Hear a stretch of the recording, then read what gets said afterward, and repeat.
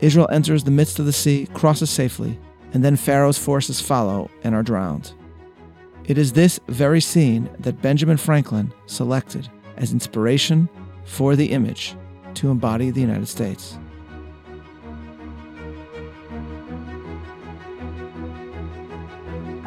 Welcome to Bible 365, Episode 21, American Exodus, Franklin, Jefferson, and the Seal of the United States. I'm Mayor Soloveichik. On July 2nd, 1776, the Continental Congress approved the resolution of Richard Henry Lee declaring the 13 colonies to be free and independent states. John Adams, the man who had done more than anyone to make that vote a reality, was ecstatic, and he wrote to his wife Abigail as follows. The second day of July 1776 will be the most memorable epocha in the history of America. I am apt to believe that it will be celebrated by succeeding generations as the great anniversary festival. It ought to be commemorated as the day of deliverance by solemn acts of devotion to God. Adams then added a reflection on all that freedom would require, reflecting that, "You will think me transported with enthusiasm, but I am not. I am well aware of the toil and blood and treasure that it will cost us to maintain this declaration and support and defend these states. Yet through all the gloom I can see the rays of ravishing light and glory. I can see that the end is more than worth all the means, and that posterity will triumph in that day's transaction, even although we should rue it, which I trust in God we shall not." End quote. Adams, in the end, would ultimately learn that it would be not July 2nd, but rather July 4th, the day boldly emblazoned on Jefferson's Declaration, that would be celebrated as Independence Day. And it would be on July 4th that he would join a little-known committee that would ultimately embody the biblical impact on America and the very nature of freedom itself. It was on the 4th of July, 1776, immediately after approving the Declaration of Independence, that the Continental Congress advanced this resolution, that Dr. Franklin, Mr. J. Adams, and Mr. Jefferson be a committee to bring in a device for a seal for the United States of America. These founders were asked, in other words, to conceive of an image that would capture their nascent nation.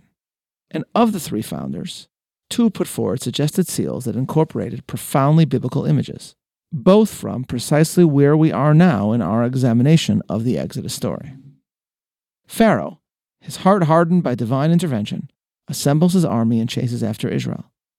As they bear down and all appears lost for the newly freed slaves, the command to Moses introduces one of the most famous miracles in the Bible, Exodus 14:16.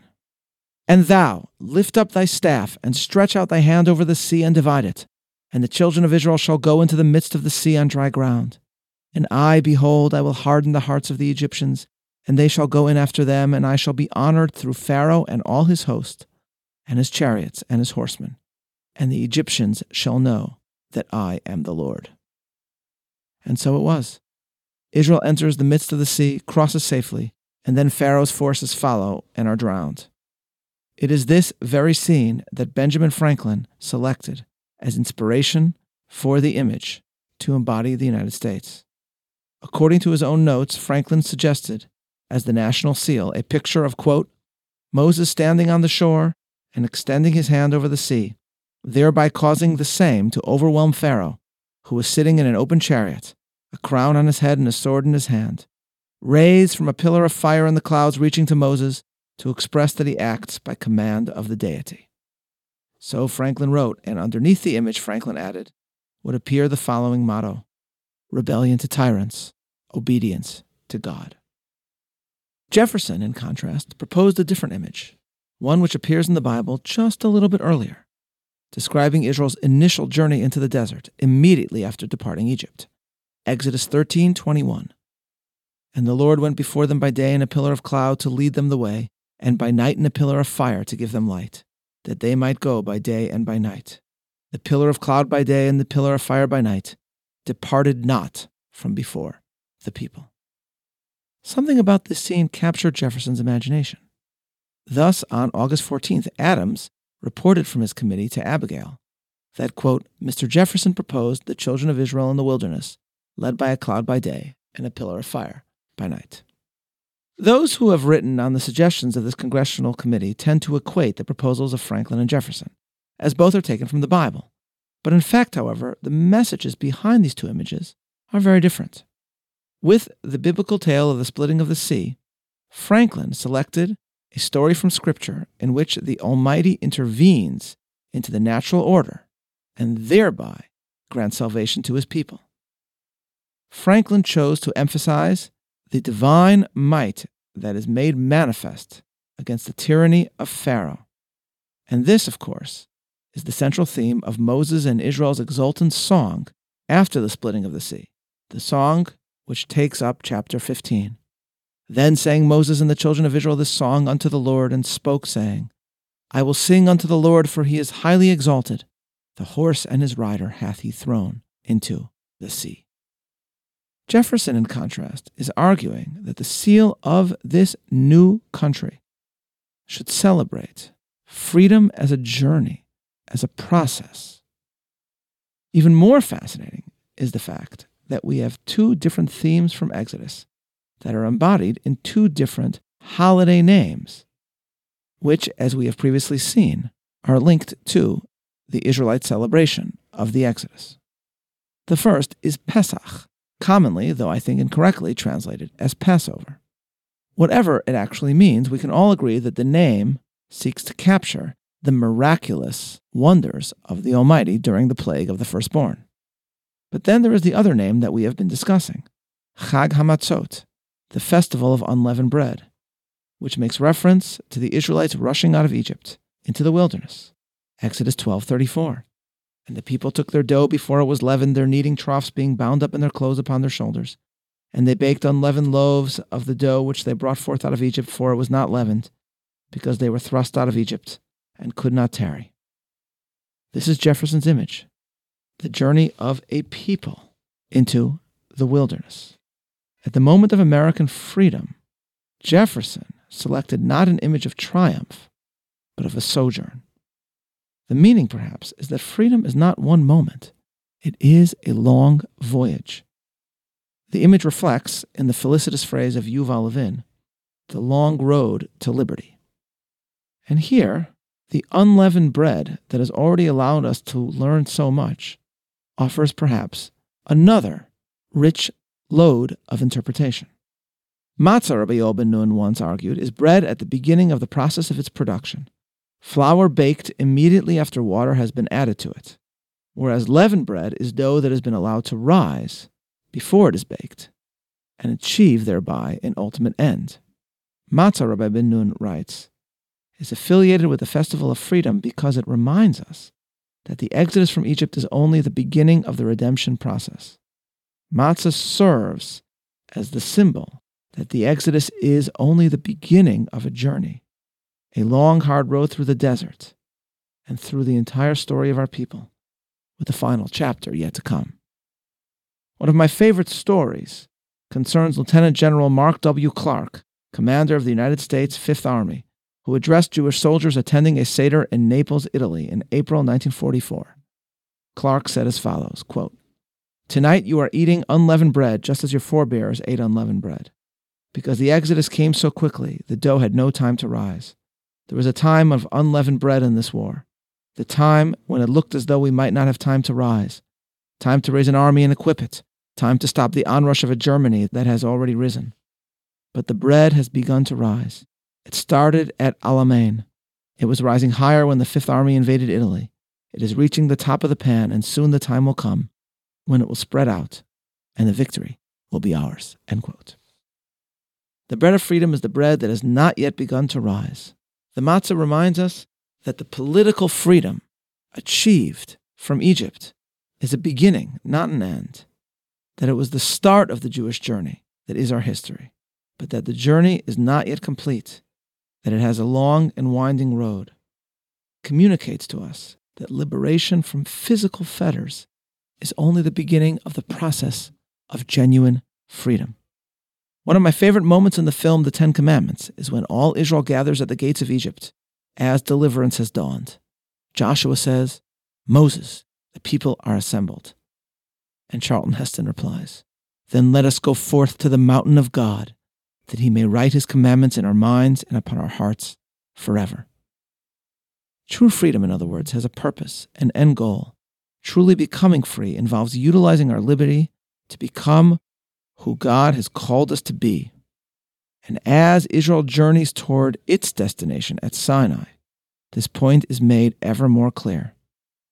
First, when the Israelites seek water, and a bitter well is wondrously made sweet, we are suddenly informed in Exodus of the Almighty's instruction, chapter 15, verse 26. And he said, "If thou wilt diligently hearken to the voice of the Lord thy God, and wilt do that which is right in his eyes, and wilt give ear to his commandments, and keep all his statutes, all of the illnesses that I have placed upon Egypt I will not place upon thee, for I am the Lord thy healer." And then, as Israel cries out for food and the miraculous manna descends from the sky, Israel is ordered not to gather this sustenance on the seventh day, and to trust that sufficient food will be granted the day before. Exodus 16:29. "See that the Lord hath given you the Sabbath. Therefore he giveth you on this day the bread of 2 days. Abide ye every man in his place. Let no man go out of his place on the seventh day."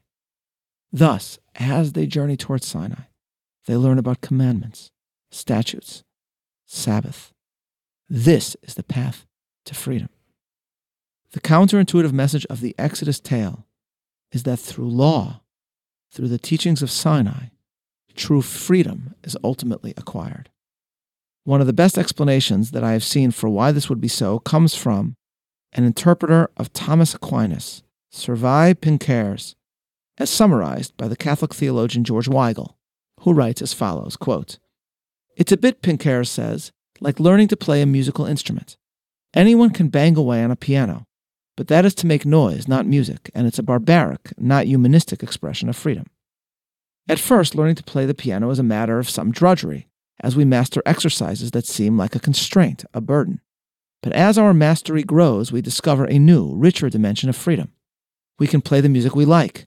We can even create new music on our own. Freedom, in other words, is a matter of gradually acquiring the capacity to choose the good and to do what we choose with perfection. Law," Weigel continues, "is thus intertwined with freedom. Law can educate us in freedom.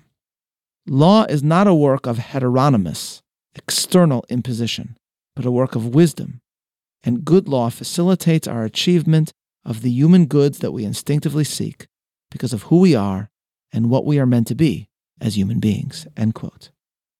This is, I think, the import of Jefferson's suggested image, the journey from Egypt, the journey through the wilderness, the journey guided by God, the journey that is not only freedom from tyranny, but also a freedom that grows as Israel reaches Sinai itself. And this understanding of liberty is captured by how Jews celebrate the festival of freedom, by gathering as a family, performing the yearly rituals in which we have been commanded. For it is these institutions, the obligations and responsibilities involved in the law and in the family, that are truly part and parcel of what Levin has called the long road to liberty. Strikingly, while the Declaration's approval on the 4th of July is celebrated throughout the land, the tale of the seal, which is a 4th of July story all its own, has been largely forgotten. The historian Michael Meyerson utilized Google Books to search every biography of Thomas Jefferson to see how many made mention of this story. He writes that, quote, "Of the more than 200 Jefferson biographies, only 12 described his Great Seal proposal," end quote. Though in the end, the Congress adopted a different seal for the United States, July 4th deserves to be affiliated with the tale of the biblical images put forward by the founders. That it is not reflects perhaps how distant much of American culture has become from the Bible.